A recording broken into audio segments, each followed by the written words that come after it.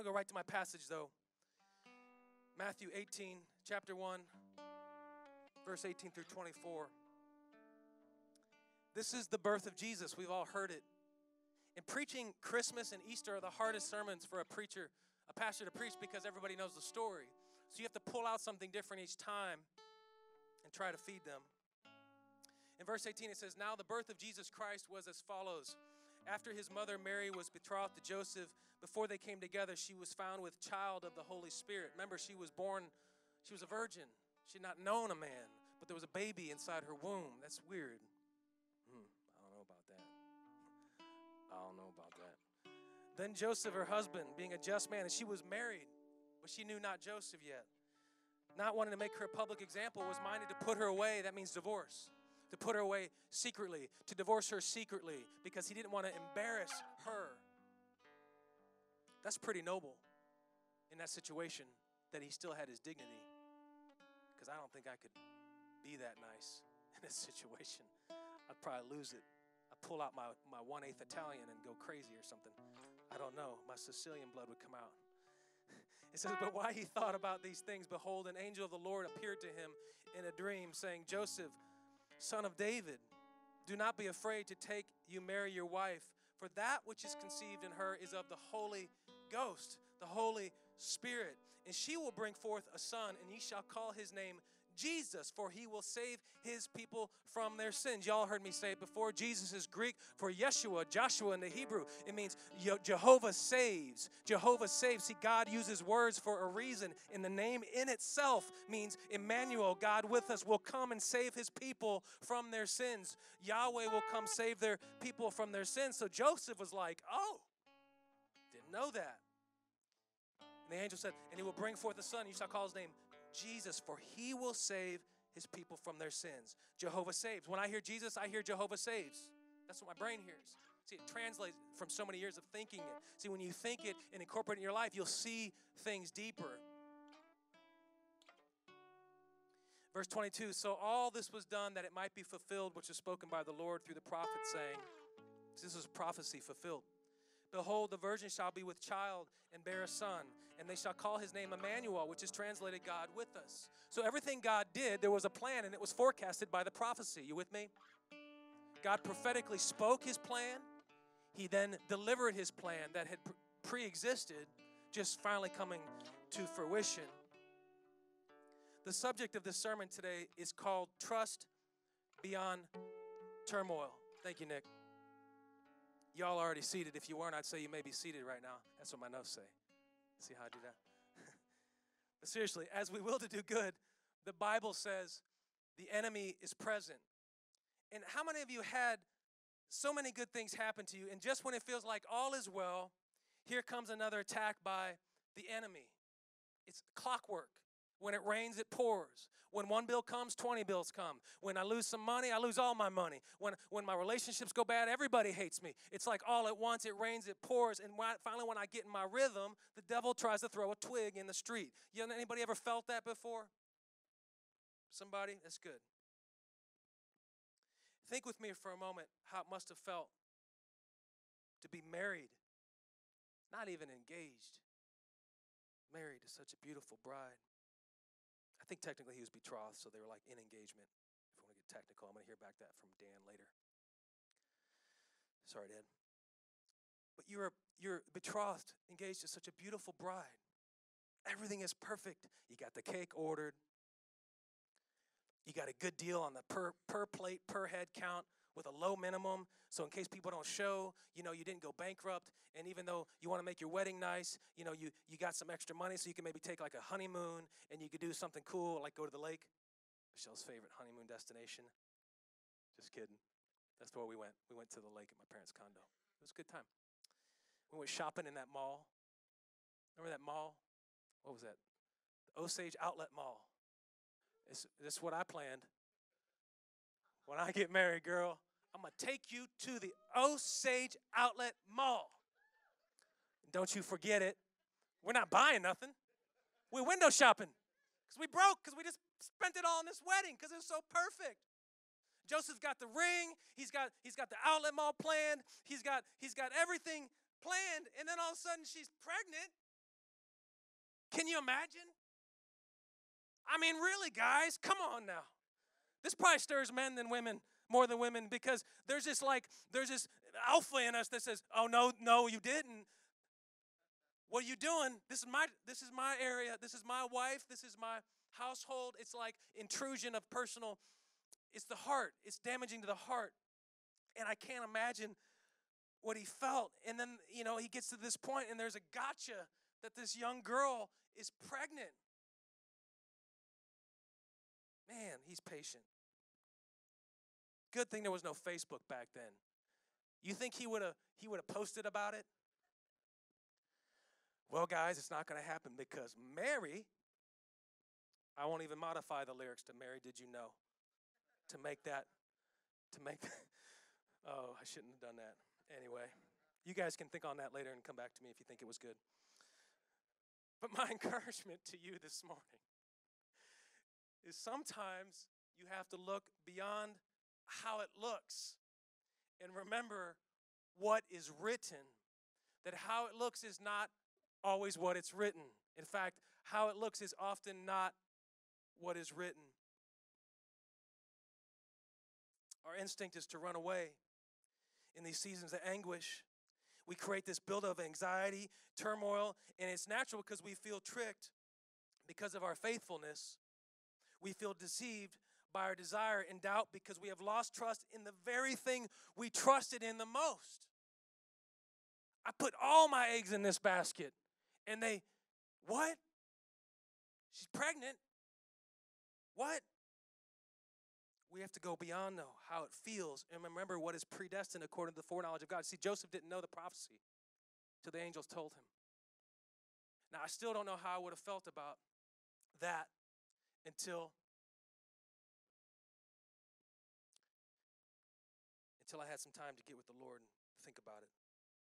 But that instinct to run away is usually when your greatest breakthrough is about to happen. Joseph was on the cusp of his greatest breakthrough. He was about to be the inherited father, earthly father, of the greatest package delivery in the history of mankind. But I can tell you that he was a man, and I'm sure it crossed his mind to say, I'm out of here. I'm out of this mess. This is not what I planned for. This is a hot mess. How dare she? She betrayed me. I don't care what the angel said. I can see it plain as day because if I get mad enough, I can make it say what I want it to in my heart. You with me? You can rewrite it to fit what you want it to say if you want to bad enough. But that doesn't change God's word because it doesn't change. And I can mold and manipulate his word to fit my scenario and say, she cheated on me. She's got to go, God. And God says, read the prophecy because this is my plan, not your plan, Joseph. And so trust me. And thankfully, God knows what he's doing. He chose a vessel that he knew would trust and keep his integrity and recognize that this was different. This was different. We don't measure by the world's yardstick. Y'all remember the old yardsticks? People still use those, the wood sticks. We use them like swords, Debbie. And the whole objective, any of you kids that would play with the yardsticks, is to get as close to your friend's stomach as possible with as hard as you could without actually hitting them, because you don't want to hurt them until one kid actually gets it in the belly. And, Mommy, it's probably my son's. Colton stabbed me with the yardstick. That's why we had to go to the kind that roll up, because they're, not violent weapons. But we don't measure based on the world's yardstick of what is logical in all cases. Because when God intervenes, it's spiritual. And that's a point where we can no longer discern with our logic. We are sensual people. And yes, we have good sense. And God created us to be practical and wise in a lot of situations. But there's times where we go past that. And now we have to say, I understand God is doing something spiritual in this situation. And I no longer can go by how it feels. I go by what he said. And I can go by his word. Y'all with me? It's awfully quiet in here. Amen. Amen. Checking my battery there. Okay. Thank you, Dave. Thank you for that. The world measures things by this yardstick that thinks coming to church is stupid. Why would you bother I can just get it online. Not true. Not the same. I can just make it what I want it to be. Yeah, you can. But God believes in community.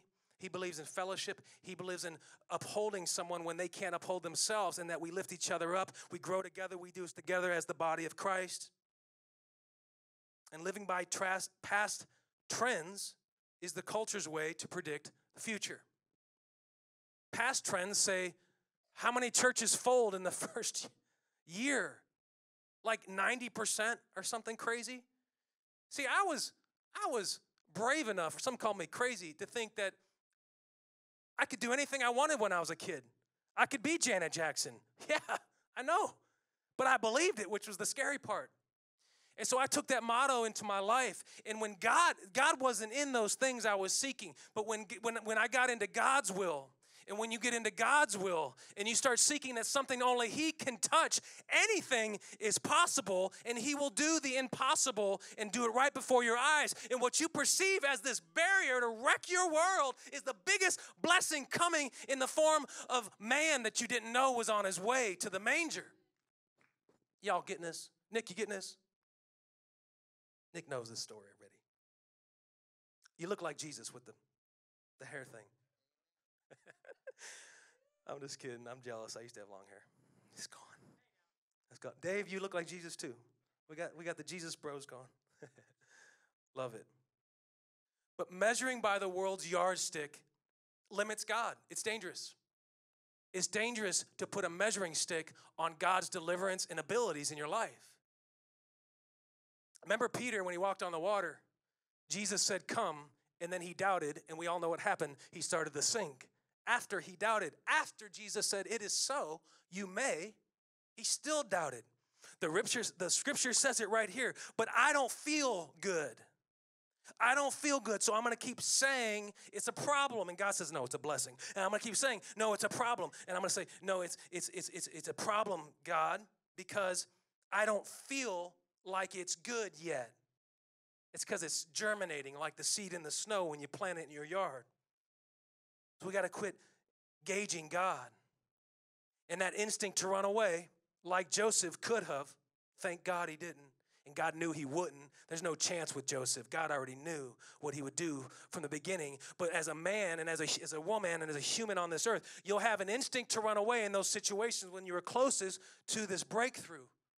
You're going to have multiple breakthroughs in your life. It's not one big thing like I used to hear about the preacher saying, oh, God's about to do something. Oh, yeah, God's about to do something. Oh, God's about to. You know what? What is he going to do when I get to Monday? That's the problem I always had.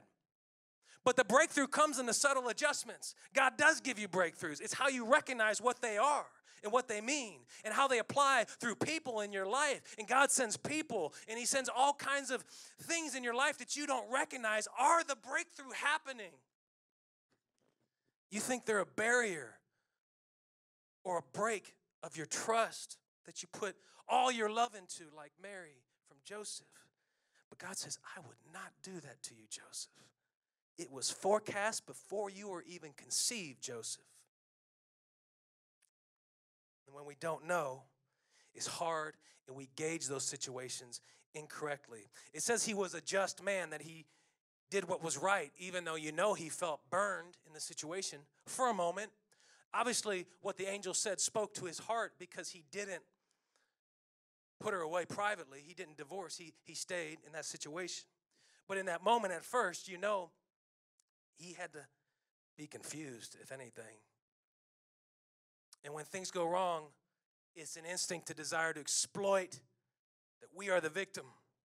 Joseph could have really been a jerk about it. But I don't know. He didn't. He chose to do it with integrity. He could have really been lousy about it, but he didn't. So we have a choice to not make ourselves look like a victim in a situation when really what we're asking God to give us is right in our lap. It's right in our lap. We think it's the barrier that God is punishing us with, and it's the breakthrough we're begging him for. Does that make sense? It's how you see it. It's how you see it. We never talk about failure. We talk about growth. You succeed here or you succeed here through trial and error. We don't fail. Failing, the only way you fail in life is quitting. The only thing you can fail at is quitting. And it's okay to quit something that you don't feel called to. That's okay. But when something's not perfect, you don't run away. It's a growing opportunity. It's a blessing. It's a blessing in disguise. We've heard that, right? It was so cool that he abandoned the situation, or thought to, quietly. I wish I had that kind of. If someone did me like that, I'd have to come out of my pastor suit. I don't think I could do it, Nate. I don't think I could handle the situation as a man. So I pray every day, and we should all pray to be like Joseph, that we can keep our focus in God when that situation hits, that we backtrack what we say quickly and we listen first. Slow to speak, quick to listen, the Bible says, James says. So we go, God, what's going on? Before I assess this wrong, what's really happening? Something good? No way. Yes. So you have to think above the barrier, the perceived barrier, or you'll miss that breakthrough. Anybody ever rock climbed? Like, not for real, like the fake walls, you know, they have like at the rec centers. Aaron, Cheyenne's crew. It's bright. I can't tell who's who, but so we used to do that. And I remember one time we did this wall, and I'm not talking about the kind that have the assisted bungee lift. You know those kind, Bobby, you know, where as you step up, it holds you so you can't fall back down. You go up, and then it's like, I got you. And you go up, I got you. And if you let go right then, you stay where you're at. I'm talking about the free form. You let go, you're going to die. I'm talking about that kind. Well, what they do is your buddy has to sign a waiver. You sign a waiver, and your friend is holding the rope. I don't know about you all, but 18-year-old boys, they like to play jokes on each other. And so my best friend was holding the rope, and I had to sign this piece of paper. I think it's called a death waiver, is what it's called, Michelle, that says if Josh lets go of the rope, I can't sue the company if I die. Well, thank you, company, because if I'm dead, I don't have to bother with it anyway. So just take me out all at once, okay? Don't leave me hanging halfway. So anyway, I had to climb this wall, and I never liked heights, and so I did it, and the biggest fear was climbing over a barrier that I couldn't see the top of, and I knew if I looked down, oh, snap, I couldn't do it. And then I thought, Josh, he's punked me so many times in my life. What if he just like does a little jiggle with the rope, playing games, and then it slips out of his hand? I was more scared, Amanda, of him letting go of the rope than me letting go of the wall. Okay? Because there was no assisted mechanical lift. It was if he decides to, we didn't have smartphones back then, but if he decided to look at his pager and slip that rope, no church, no Pastor Jeff. Thank you, God. That's not what I planned. So the barrier was in sight, and I knew I had to get above the barrier, the fear, the mental fear. And so I climbed that wall, and I climbed to the top, and it was hard, man. And then I remember I got on some a few years later and then some other walls, and it became easier because I didn't look down. I didn't look at the fear of it. I looked at just getting above the barrier. And that's what we have to do mentally, is think above the barrier, that God is in the midst of your perceived barrier. He's in it. He's in the barrier. Think above what is blocking your vision. Your vision says your spouse, your oh my goodness. What do they call it when you get engaged? What do they call each other? Fiance. Yes, your fiance. Cheyenne, why you know that? Just kidding. The barrier to Joseph was, my fiance did this, but God says, think above your barrier. Look at what I've blessed. Think above it, that you're about to encounter the biggest change in the history of mankind. Think above it. God was inside what you perceive to be the problem. He was inside that womb. The greatest blessing, Joseph, is inside the womb of what you think is a letdown, is a broken trust. Letdown of integrity is a broken, untrustworthy human being. You got it wrong, because that is a blessing in your face about to break through the womb of Mary into the manger. You see how his perception made or break the situation? You see that? That could have looked really ugly to a lot of people, but God was in the womb literally. He was in the womb. The Spirit of God was the barrier that Joseph was fighting with his mind until the angel calmed him and gave him focus back to what was written, not what he felt. And so he proceeded through faith because it didn't make sense. I never seen a young girl be pregnant without, well, she's a virgin. I never seen that. I don't know how that works these days. Joseph is going, I don't know how that's possible, but God spoke and it is written. So I trust the situation and I will think above my barrier. God not only was in the middle, but this was a test he sent you. He sent you a test. And your instinct to run away will be when you're about to break through on your test.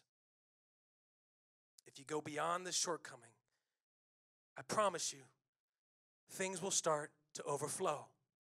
You got to keep on pushing.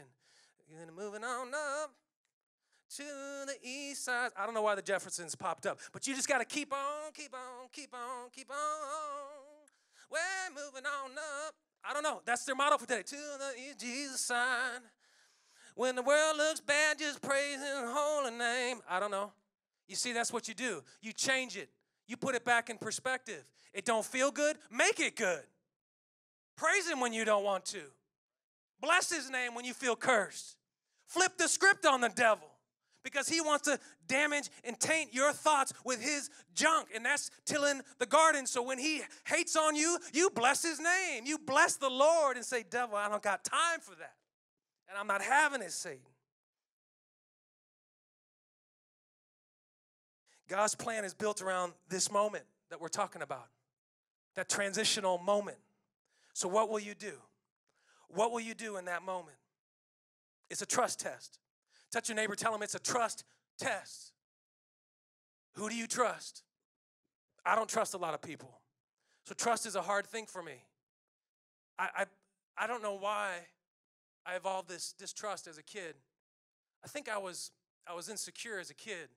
So I didn't like the way I looked. And so I would doubt people. And I took that into my adulthood. And I took it into my marriage. And I took it into things that was so long gone and false. And I was battling myself. It was a trust test. I didn't trust people. I still struggle with it.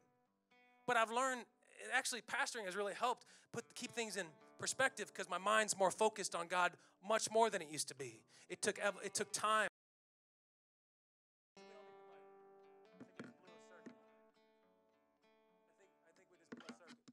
It was back on. Okay, there we go.